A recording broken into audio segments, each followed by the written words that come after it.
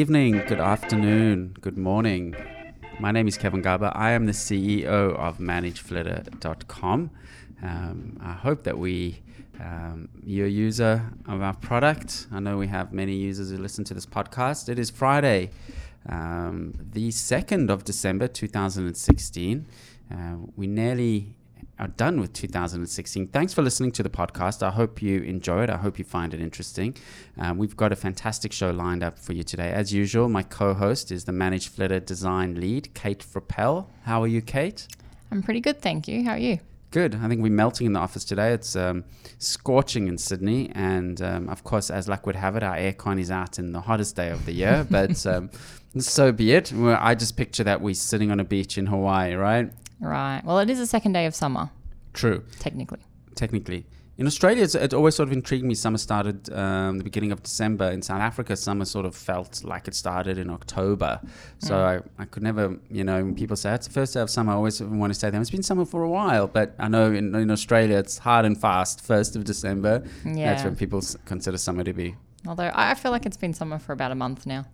Yeah, we've had some nice weather. Coming up later in the show, we chat to Peter Cohen, who's actually been on the podcast before. I think he's the most interviewed guest on the podcast. I think it's number 3. And we had a fascinating chat about the Facebook news story phenomenon that's been, discussed. Did this the fake news stories on Facebook, did they impact the election? If so, is it Facebook's responsibility to help them? Who actually generates these fake news stories? We chatted a little bit about that. Peter Cohen is a lecturer in Boston, Massachusetts, in business, and he's also a writer for Forbes, a contributing writer for Forbes. So we had a fantastic chat. That's coming up a little bit later. And we have a feature on the podcast every now and then. We try to do it weekly, but sometimes we miss it. We have a Startup Minute feature. If you're a startup, work for a startup, or a founder of a startup, an investor in a startup, we like to, give a little bit of publicity to interesting startups.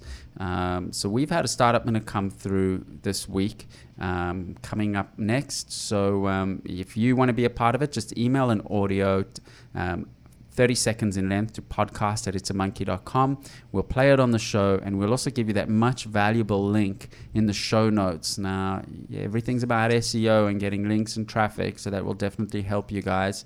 So feel free to email us, but here's this week's Startup Minute.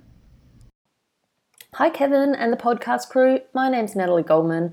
I'm the CEO of Flex Careers, and it's great to be here as I love listening to your show. I wanted to take a minute to let you know all about Flex Careers. We're changing the way that careers work by redefining success, rewriting talent management, and realigning workplace expectations with the workforce of today. Flex Careers is a disruptive online talent matching platform connecting talented women with progressive employers offering flexible work. We've engineered game-changing technology that is redefining careers by challenging convention and leading the future of talent matching and career support. Thanks for giving me the opportunity to let you know more about Flex Careers, and love the work that you guys do. Thanks for supporting the entrepreneurial community. Bye. As always, we like to start off with a couple of news items just to keep you up to date with some of the goings on in the tech industry. Kate, a few months ago, we were hearing a lot and seeing a lot of the phenomenon of Pokemon Go. What's happening with Pokemon Go? They've come out with some statements recently. So since their initial release in August, their user numbers have dropped dramatically. And now they're at this sort of stage where they're trying to get a lot of the, initial adopters back onto the game. And some of the ways they're doing this are double rewards and extra points over holiday seasons like Thanksgiving and Halloween. They're also bringing in anticipated Pokemon such as Ditto. So I'm looking at the graph of daily active users, and it's this real amazing spike around the sort of beginning of August, and then it just starts plummeting. Yeah. Right down. So why did people lose interest? I mean, I've tried it once. I'm not really a gamer, but were they so into it? And then why didn't it continue captivating its users? From my opinion, Pokemon Go was sort of the first AR type game that came out. Like, regardless of the fact that it was Pokemon, people were jumping on the idea of this sort of game. You know, I even downloaded it, played it with some friends, lasted a few months, but we quickly lost interest because we don't have an interest in Pokemon. But the people, I mean, you used to see swarms of people, you know, around the city catching Pokemons, etc. You know, is it because it just, they sort of, the game offered them nothing new and it was just more of the same? No, I think it's the opposite. The game Right. actually offers something new. You know, these gamers are So used the to novelty, seeing, yes, so the novelty effect artificially bumped it up. yes. Initially, people Right. were like, you know, you never had to go outside to play the game. You know, Right. you could sit in front of your TV with a game console. Now you actually had to get up and walk around to capture these Pokemon. So everybody jumped on the bandwagon. Then they just lost interest. You know, lost traction.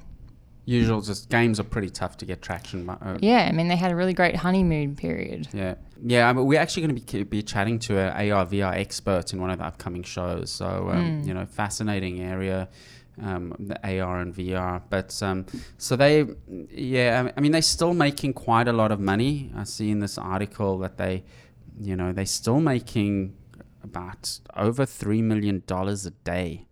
You know, that's a significant amount of money. I mean, not many companies, you look at this graph, and millions a day. So No.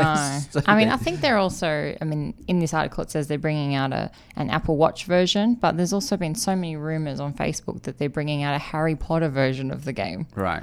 So you get rid of Pokemon and suddenly all the Harry Potter fans are on the app. Yeah, I mean, there's definitely something in it. It's. I'm sure you know, AR is this technology that's just waiting to break through. People just want it to break through. We all want it, you know, because we can just see the incredible sort of fusion of reality with a created reality, what that can actually do. Yeah, but you know what's interesting about Pokemon too is, you know, they have this AR view. So you've got the creature that appears in a real life scenario. So, for example, it's appearing on the chair next to you, right? But that view uses up way too much battery, so everyone turns it off. Right. So then you're back to this animated type vector image instead of being on the chair Right. to save the battery. And that's where it's so often technological breakthroughs happen because of a coming together of various technologies. So, for instance, if suddenly battery technologies would improve, people Yes. would be experiencing a better version of AR, right? Exactly. And so it goes. You know, so often there's a lot of dependencies that need to be sorted out. So, yeah. Well, let's see what happens with Pokemon Go. I tried it once or twice, and I'm not a gamer though, so No, I get bored pretty easily with that sort of stuff. Yeah. Oh, I'll admit, I went out with two friends when it first came out and we drove around sort of in the suburbs to try and find Pokemon. I mean, it's fun, but there's also lots of different things they've implemented to stop people from using it while driving. Yeah. And so if you're going too fast, you can't catch Pokemon, Right. you know, even if you're just the passenger. Right. I mean, it was fun, but we haven't done it since. I think we've all deleted the app since then as well. Right. Because we're just not gamers, you know. The ultimate insult, uninstall. Yeah, well, that's the thing. And the other thing as well is that if you're not really into Pokemon, then you don't get that thrill out of catching particular Pokemon. Like the only one I knew about was Pikachu, and I never saw Pikachu. Right. Some people know all of them. How many are there? Do you know? No idea. Right. Some people know. Anyway, that's Pokemon Go. And on the game theme, Facebook are getting into the game side of things through their Messenger. And I mean, they're doing everything through Messenger. I mean, I think they're backing it as just such a core part of their offering. Yeah. You know what? I'm starting to get to a point where I feel like they've got too much. There's way too much happening in there. There's way too many options. There's bots. You can you can get news from a bot in Messenger. Yep. You can form groups in Messenger. Yeah. Messenger is now a gaming app. It's Snapchat and it's a messaging app, but all in one. So there's so much happening. So tell us about these games that they've announced. The games are... A lot of them are the ones that have been around for a long time, you know, Farmville and Words with Friends. Right. But what they've done is they've put it straight into Messenger so you can challenge your friends directly. Right. You can also post your results in your news feed, apparently. Right. Candy Crush and stuff, I see people in my newsfeed playing that all the time, but I don't know how they're challenging people. Right. Previously, I don't think it was in Messenger. Right. So this may be a more direct way of engaging with them. I played something on Facebook Messenger a little while ago, actually. I've just only remembered it now. They brought out chess in Messenger. Okay. And I played with my one friend. The syntax was a bit confusing. Okay. To move, like you had to put a certain set of instructions, and both of us would struggle with the syntax every now and then. We would, but it was actually it was quite fun. It was quite fun in between, once a day or twice a day. You go and it's a little bit, competitive and tease each other if you beat them or whatever. So there's a bit of a novelty and a fun factor in there. Yeah. I mean, particularly if you can get it into a group conversation too. It depends on the quality of the game. Yeah, and of course gaming's massive. I mean, not only is gaming itself massive, but watching people play games is massive. There's a whole culture around gaming. I think it's Twitch. Is it Twitch? Which is like YouTube, but you watch people playing games. Oh. And there's some famous gamers that people love to watch play games. So yeah, there's this whole world that you and I aren't really, and we should probably, if you're listening and you're a massive gamer or want to, come and talk to us about Twitch and the phenomenon of watching people play games, and they are very complex, intricate games. So it's obviously it's apparently it's to see someone talented play these games is a thing. Anyway, we're gonna take a little break, and when we come back, we're going to play the interview I had with Peter Cohen, who is a business lecturer and he is a contributor at Forbes magazine. I talked to him about fake news on Facebook and where this comes from. Is it affected? Is Facebook capitalizing on this in terms of their revenue? Are they getting a chunk of revenue because people are actually reading fake news articles, etc.? We talk about all those things after the break. Hi, my name is Dave Zarati, and I'm the customer support specialist here at ManageFlitter. ManageFlitter is a tool that helps you work faster and smarter on Twitter. With ManageFlitter, you can clean up and grow your Twitter account. You will also get access to useful Twitter analytics, social content scheduling, and much more. Go to manageflitter.com and start your free trial today. You're back with It's a Monkey Podcast. My name is Kevin Garber, and of course a big news story over the last few months has been the American election. And one of the news pieces doing the round, or one of the sort of topics doing the round, was fake news on Facebook, and how has that influenced the election. According to a study, the Pew Research Center, they said 44% of adults looked at Facebook or got a piece of election news at least once from Facebook. So Facebook is hugely influential. And Mark Zuckerberg came out with a few comments, saying that, he's pretty sure that Facebook didn't sway the election. And in my inbox a couple of days ago, Peter Cohen, who's a lecturer in entrepreneurship at Babson College in Massachusetts, and he's a contributor at Forbes website. He wrote an article about, does Facebook generate over half of its ad revenue from fake news? And we've actually had Peter on the podcast before talking about various things, so I'm happy to welcome him back. Peter, thank you so much for joining us. Well, thanks for inviting me. So let's just it's quite an interesting phenomenon, this whole fake news on Facebook.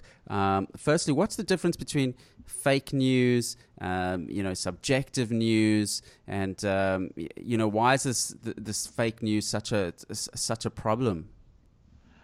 Well, first of all, I think it's a very interesting question. I mean, there's probably places where the line between fake news and opinion is sort of blurry. But the New York Times, I think it was last week or a week or two ago, did a very interesting story on a piece of fake news that was based on a photograph of a bus in, I think it was in Austin, Texas, I think it was. And essentially what happened was that the tweeter, a person took a picture of the bus, they tweeted it out, and they said, this is a bus that was used to take protesters to Texas, and it's paid for by Hillary Clinton, and all the protesters on the bus are Hillary Clinton people who have been paid by Hillary Clinton to protest the Trump election. So it turns out that this particular tweet was shared, say, 360,000 times all across Facebook and everywhere else. And then it turns out that somebody at the New York Times or somewhere did a call and discovered that the bus was owned by a company called Tableau Software that was using it to transport people who were attending an event in Austin, Texas. So the claim by this tweet was completely 100% false. And the people who actually shared the corrected version of the tweet, which basically disavowed the truth and kind of claimed that the whole original tweet was false, that was shared 3,600 times. So you can see that there's a huge appetite for fake news and not much of an appetite for correcting the fake news. So, I mean, the interesting phenomenon why fake news is so compelling, which you note in your article, is the confirmation bias effect, right? Is that yes, when we see something that backs up our worldview, we'd like to be a part of extending it and sharing it and communicating that. Exactly. I mean, this is something that's I've been teaching this for the last couple of semesters. One of the courses I teach is called Strategic Decision Making. And about a year ago, I revised the course and added several classes on this concept of, behavioral economics. And the most popular, as far as I'm concerned, the most popular form of behavioral economics is what you just mentioned, confirmation bias, which is essentially the idea that people somehow emotionally reach a conclusion because of what Daniel Kahneman, who wrote the book Thinking Fast and Slow and won a Nobel Prize in 2002, what he noticed is that he kind of posited the existence of two kinds of systems in the human brain. One of them is called System 1, and what System 1 does is it kind of reaches a conclusion very quickly based on emotions and gut reaction and very little information. And then there's another thing called System 2, which is sort of what you're taught in school, which is gather a lot of data, evaluate the pros and cons, and reach a very well-informed conclusion. And it turns out that people don't always make their decisions based on System 2. In fact, a lot of times what they do is they reach a conclusion based on System 1, and then when they see information that comes in that may not be consistent with that System 1 conclusion that they've already reached, they reject it and say, it's not really true, it's not relevant, and the only thing that's true is information that reinforces what I already believe. So you can go back to that example of the bus in Austin, Texas. There's a lot of people out there who really wanted to believe that Hillary Clinton was paying people to protest. And therefore, when they saw that tweet, they shared it with a lot of people who also wanted to see it. And, I mean, Facebook isn't a publisher of news, right? But they've got very granular control over the news feed. What do you feel is their responsibility to get involved in this and to offset the confirmation bias? Or, I mean, Mark Zuckerberg said they're going to try to do a better job of flagging, suspected sources. Where does Facebook themselves fit into all of this, factoring in, of course, freedom of speech and freedom of publishing and the fact that, all of this is all these platforms are supposed to democratize information? Yeah, I mean, it's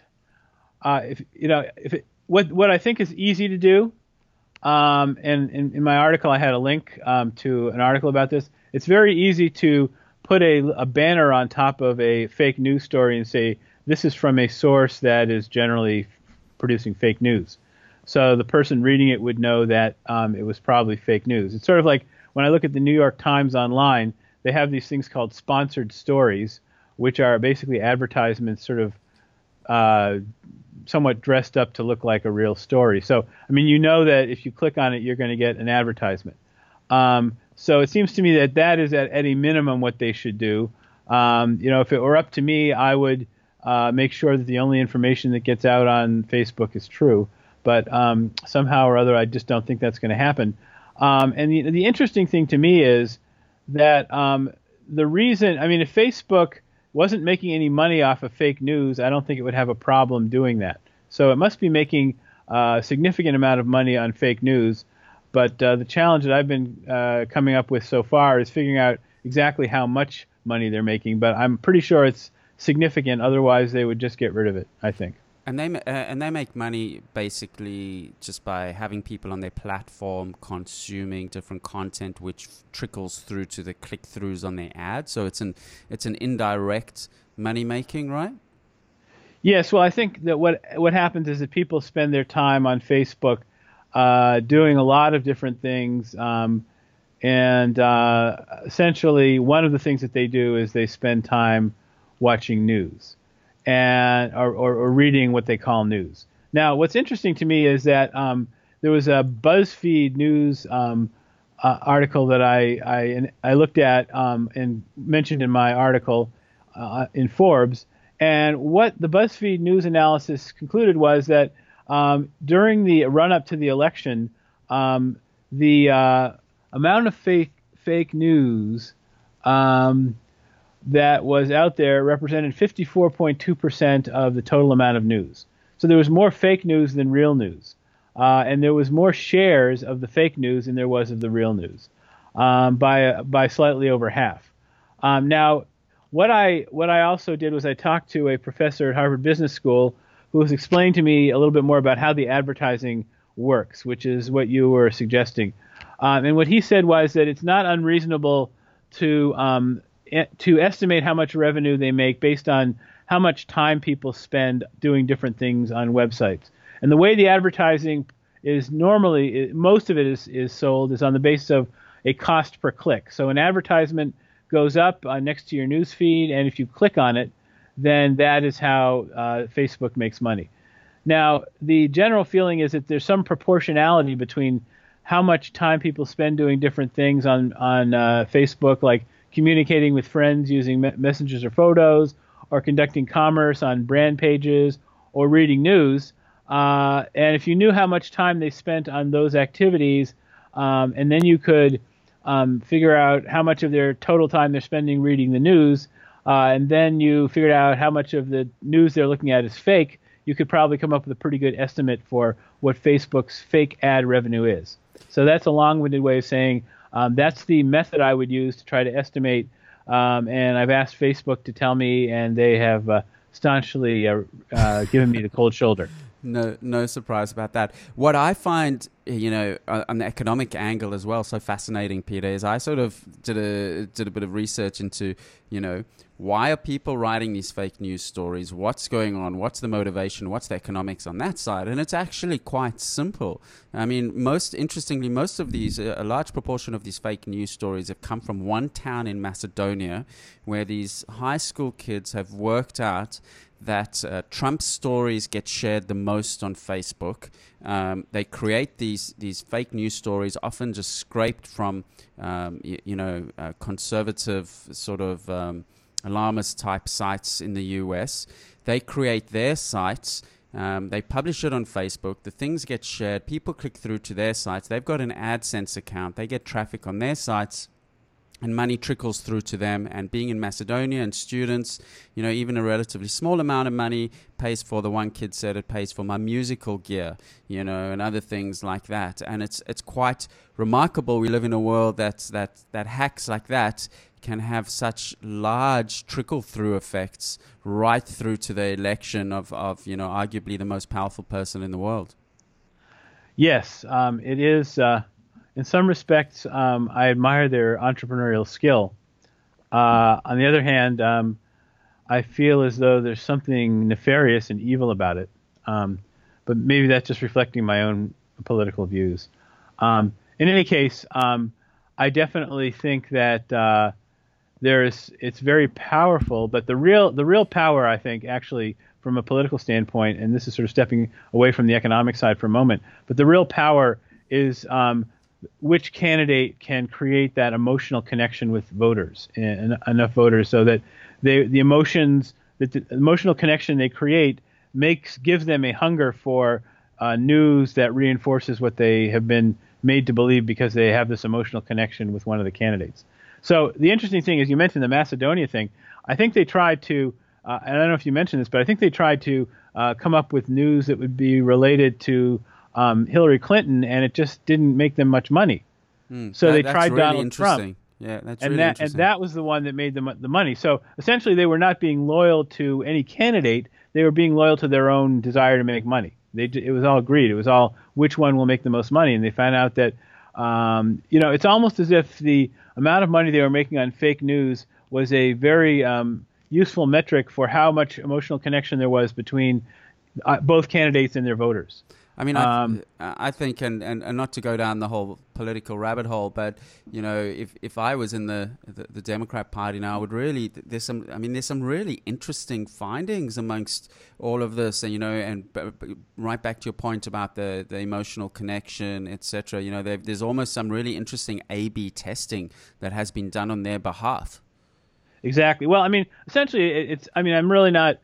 Part of me was looking at reports on the New York Times about what the New York Times thought that Hillary Clinton had about an 84% chance of winning the election the night of the election.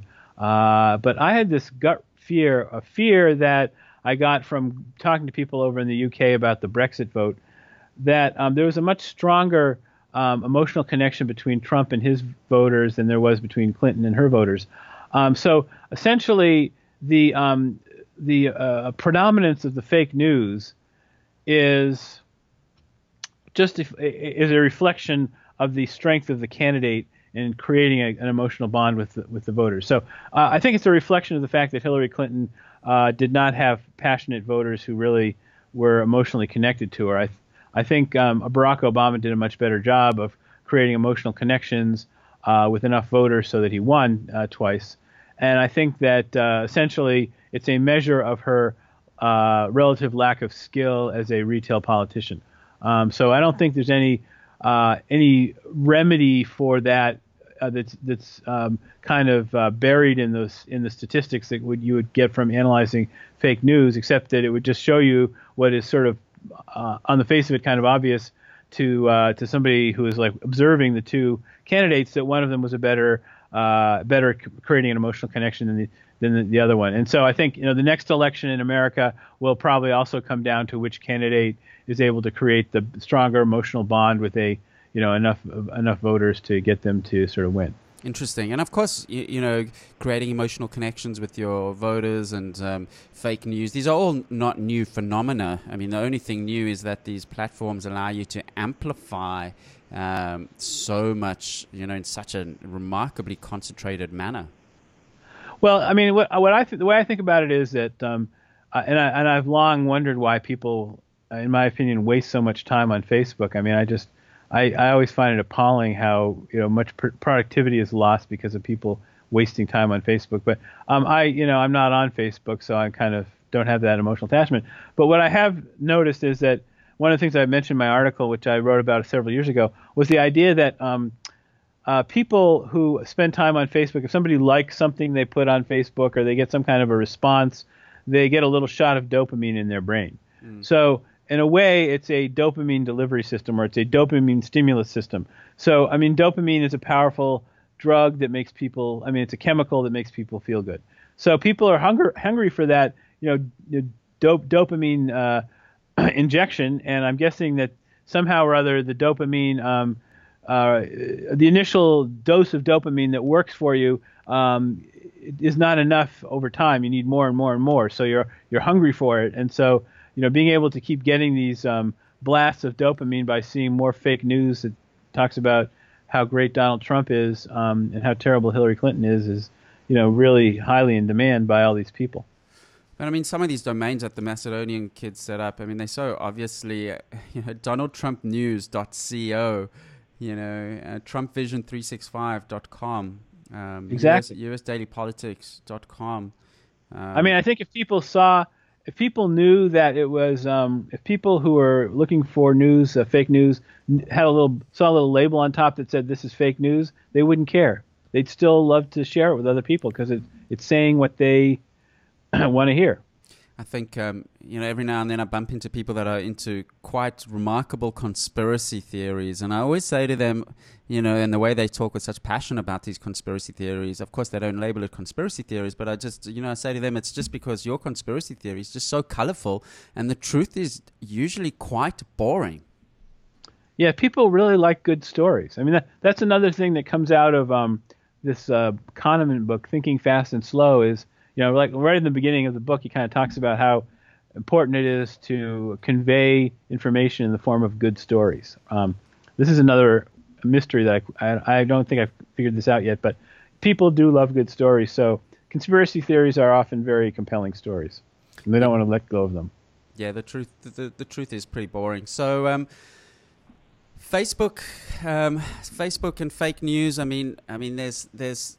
Do you think that it will be pretty easy to draw the line between, subjective opinion pieces and fake news? That maybe if they just, the very clearly fake news stories will sort of remove about 90%. Say stories that say the Pope has endorsed, Donald Trump. But do you think that just turning the dial down slightly will increase, the signal to noise ratio significantly? Part of me is thinking that what would happen is that people would look at the if you labeled the story about a Pope endorsing Donald Trump as fake, people would assume that the label was fake.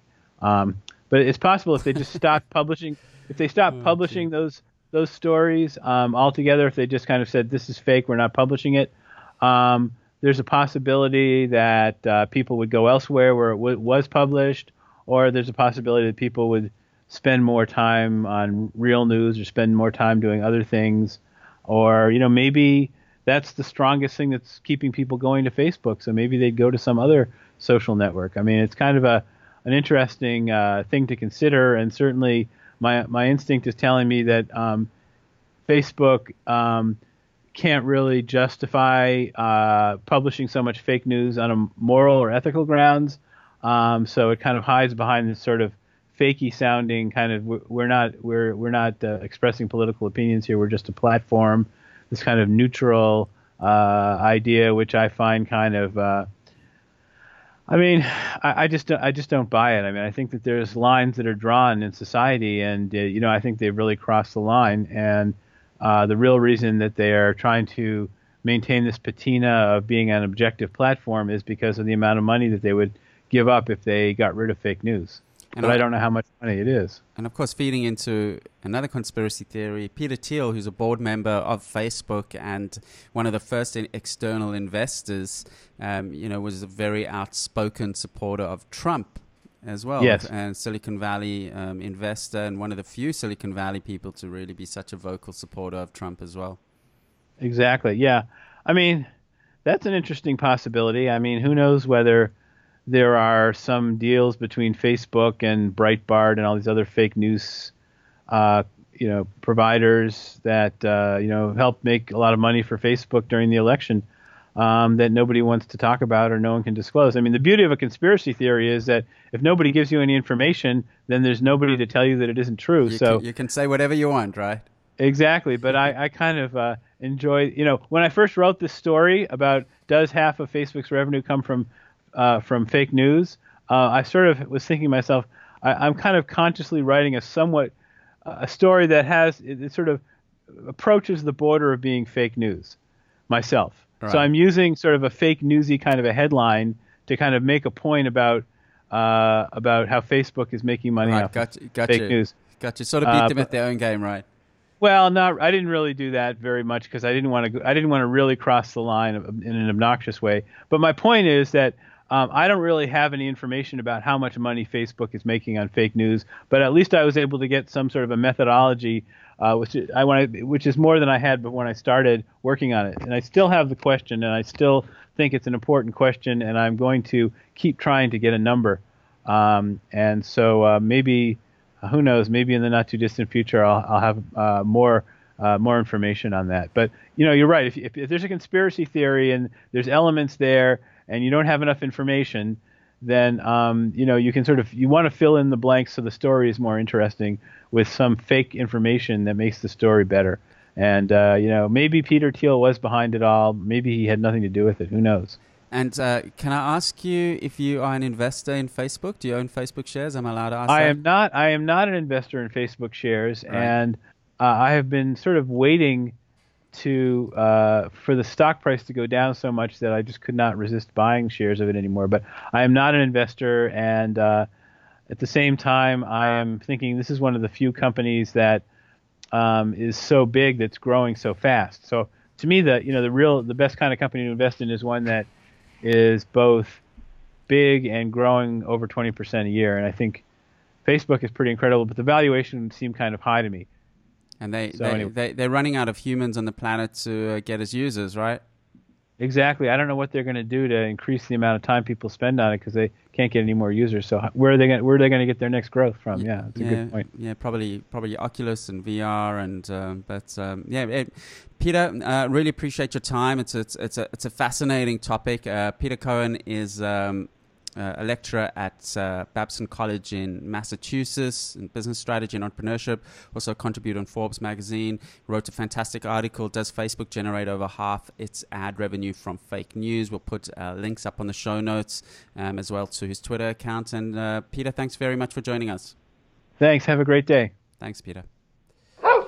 The It's a Monkey podcast is brought to you by CheckDog. Use CheckDog to easily review and monitor your website for spelling errors, broken links, and broken images, all with the push of one button. CheckDog can also automatically monitor your website and notify you of newly introduced spelling errors. Go to checkdog.com/podcast to receive 50% off your first month subscription. CheckDog.com, helping the world's leading websites keep their content error-free. Kate, Facebook, elections, news stories, we can't just get away from it. But what I find so fascinating is that these teenagers in Moldova that just work out how to hustle some web traffic and get some pocket money. And it just sort of, trickles right through to the election of the US president. I know. I mean, I think back to when I was 16 and there's no way I could do half of the stuff they're doing, building websites and doing all Facebook ads and clickbait. Like, I wouldn't have a clue. I mean, it's really, I don't think there's a conspiracy behind it. I think it's just literally opportunistic youngsters, and look, it's hard to know. I think Facebook's in a relatively tricky position. It's a very, balancing the freedom of speech and, they're not publishers and, Facebook's become so powerful. It's almost like the government. Anything goes wrong, it's Facebook's fault. Yeah, and because Facebook have dipped their fingers in so many different things, the definition of what Facebook is changes. So many people are claiming that it's a media platform now. Which in many respects it is, but initially it was to connect with friends. It's going to be interesting to see how they deal with this, and I think, as I mentioned in the talk with Peter, there's going to be some huge learnings for the Democrat Party out of this and why, all those people love sharing those fake Donald Trump articles, but, it's fun reading in the articles there. The teens say they tried to do fake Hillary Clinton articles and no one would share them. No, I mean, Trump's good news. People, even if people don't agree with it, they find it entertaining. Do you ever bump up against fake news articles in your Facebook feed? I don't know about fake. Clickbait, definitely. Right. Yeah, I've had articles. I recently had one that really infuriated me. It was, 50 places women shouldn't travel on their own, right? And I opened it, which I shouldn't have. Right. And it was ridiculous. They were listing off Central Park in New York as being one of the most dangerous places for a woman to travel on her own. And I was like, this is just a piece of rubbish. Right. They're just trying to get traffic. Right? Yeah, they're just trying to get clicks. And that article had so many comments and likes and mostly people disagreeing with it, but all this engagement for a rubbish article. I mean, the problem with all of this is, it's all playing on human nature, really. Yeah. I have a question in regards to, everybody's getting on the bandwagon saying that it's Facebook's fault. Why are no other social channels getting the same criticism? I mean, Twitter's getting a lot of criticism for the trolls and the abuse and the harassment. I mean, they really, really are. And they've recently rolled out a whole bunch of new mute features on Twitter to even identify certain keywords. If people tweet something with a keyword, you can filter that out. You can block certain conversations. They're not getting so much criticism around the fake news side of things. Although the article that Peter did cite, or that experiment was actually a Twitter one where the fake version of the article got all the shares and the true one didn't get many shares. So that wasn't Twitter. I think it's just a virtue of the fact that Facebook is the dominant player. Yeah. You know, by far. There's nothing. I mean, you know, Twitter's at 400 million active monthlies, and Facebook's at nearly 2 billion. You know, it's just so much more significant. Journalism is undergoing a lot of navel gazing at the moment. Yeah. You know, there's a lot of I follow a lot of journalists on Twitter, and they're really self-reflecting. You know, where their place is in this clickbait type world that we live in. Yeah, definitely. The other thing is that Facebook is getting a lot of criticism and support to add in a feature that stops these articles from coming through on your Facebook newsfeed. I sort of agree with Twitter's approach of muting or blocking things and flagging it rather than relying on a platform like Facebook to make those decisions for you. I agree. I mean, they are looking at one of the options they did say, you know, is allowing people to flag it easier and crowdsource it. It's, you know, all of these platforms are up against human nature. You know, you look at email. I mean, email used to have a massive problem with spam. Yeah. You know, and it's only the last few years that the spam filters have gotten good enough to not have these false positives, and you know, you're up against human nature the whole time, and it's a complicated force that, and we always like to look for a scapegoat, and if people didn't want Trump to get in, it's easy to point fingers. Yeah, I mean, I've some of the articles I've read, I feel like they're sort of looking for someone to point the finger at because they can't believe that the human race voted Trump in. You know, so they don't want to take the blame. They want to say, oh no, it's Facebook's fault because they gave us, you know, misinformed information. Yeah. How many people do you think voted for Trump because they saw an article that the Pope endorsed Trump? It would be really interesting. I doubt it. I really doubt it. I think really we all have know. an individual responsibility to read between the lines and say, do I believe this or not? Like, is this rubbish? Is this true? We do. We have to assume that you know, people have it. If they voters, and in fact, they don't even need a reason to justify who they vote for as well. No. I mean, I think as well that a lot of people are surprised because it's sort of a silent vote. So many people didn't verbally or vocally announce their support for Trump, but voted for him on the sly. Yeah, well, you know, time will tell. I mean, the Peter Thiel angle is quite interesting as well. You know, and what was so interesting about the story was he's been so well known to pick winners.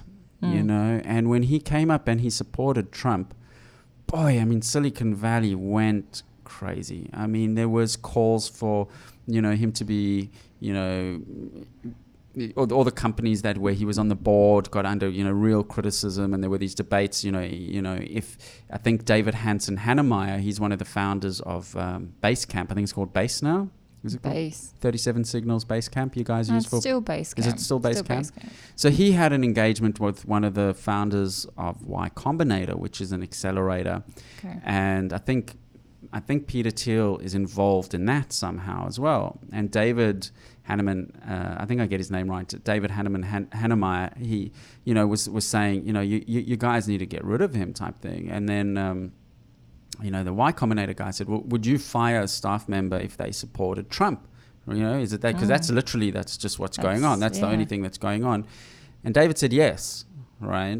So, you know, to open up... It's blurring the lines. It's blurring the lines. You know, and he's it's entitled to an opinion. Of course. And you're entitled to, if you know, at the end of the day, Trump was a candidate of a major party in the US. Yes. You know, so, you know, how can you ask someone to step down from the board for supporting a major? It's not like he's supporting, you know, some fringe, you know, group. So it opened up all this discussion, you know, when Peter Thiel came up, and there were a lot of the Silicon Valley people were really, you know, disheartened. But then Trump won, and then people sort of looked at Thiel and said, wow, again, this guy just picked the winner. Yeah. You know, he was involved in all these companies that have just, you know, Facebook. He was the guy that wrote $500,000, you know, one of the first external investors in Facebook, right? Okay. Right. And that $500,000 turned into billions, you know. And so he saw something. I mean, and again, getting conspiratorial, Peter Thiel is the founder of a company called Palantir in Silicon Valley. Now, Palantir are a big data company. They work a lot with governments to even sometimes try to pick up when epidemics are happening or security issues, and it's a very hush-hush company that's got these big government contracts. And, people are wondering if through this data that he had access to, Peter Thiel could see that, this guy's going to win. I'll back this horse type thing. Yeah, maybe. I mean, I recently read too that every presidential election, Twitter has picked the winner based on the amount of engagement and hashtags and stuff of the different candidates. Interesting. So, I think the next election, which is going to be in 4 years' time, is going to be super interesting. And the way people use social. I mean, Obama, I think, was the internet election, sort of, YouTube and things like that. And I think this has been the social. I was actually looking at Trump's Twitter the other day, and he does. He has a very celebrity-style Twitter account. Very much. When you look at, I was looking at other ones like for the Queen or, even Obama or presidents, prime ministers, of other countries. Very formal, very curated measured. Yeah, very tweets. curated. His are just like any old person just sitting in a car tweeting their thoughts out. The funny one was when he was talking about, talking about who to put on his executive team, and he said something like, "I'm still considering. I haven't announced anything. Only I know who the finalists are." So people said, "You're not in The Apprentice anymore." It's Look, at least it's given us all. It's stirred things up, shaken the tree. We're talking about all these issues, which in a way is a good thing about it. And let's see what the 4 years. Let's hope it works out okay. Anyway, that's been episode 70 of the It's a Monkey podcast. Please tweet us at Monkey Podcast, email us at podcast@itsamonkey.com. We'd love to hear from you. Have a look at the show notes at itsamonkey.com. We put up links to the guests. We put up links to the articles that we speak about. If you're interested in the Startup Minute, email us 30 seconds. We'll give that valuable free publicity for your startup, and we really hope that you enjoyed the show. So thanks from myself and Kate.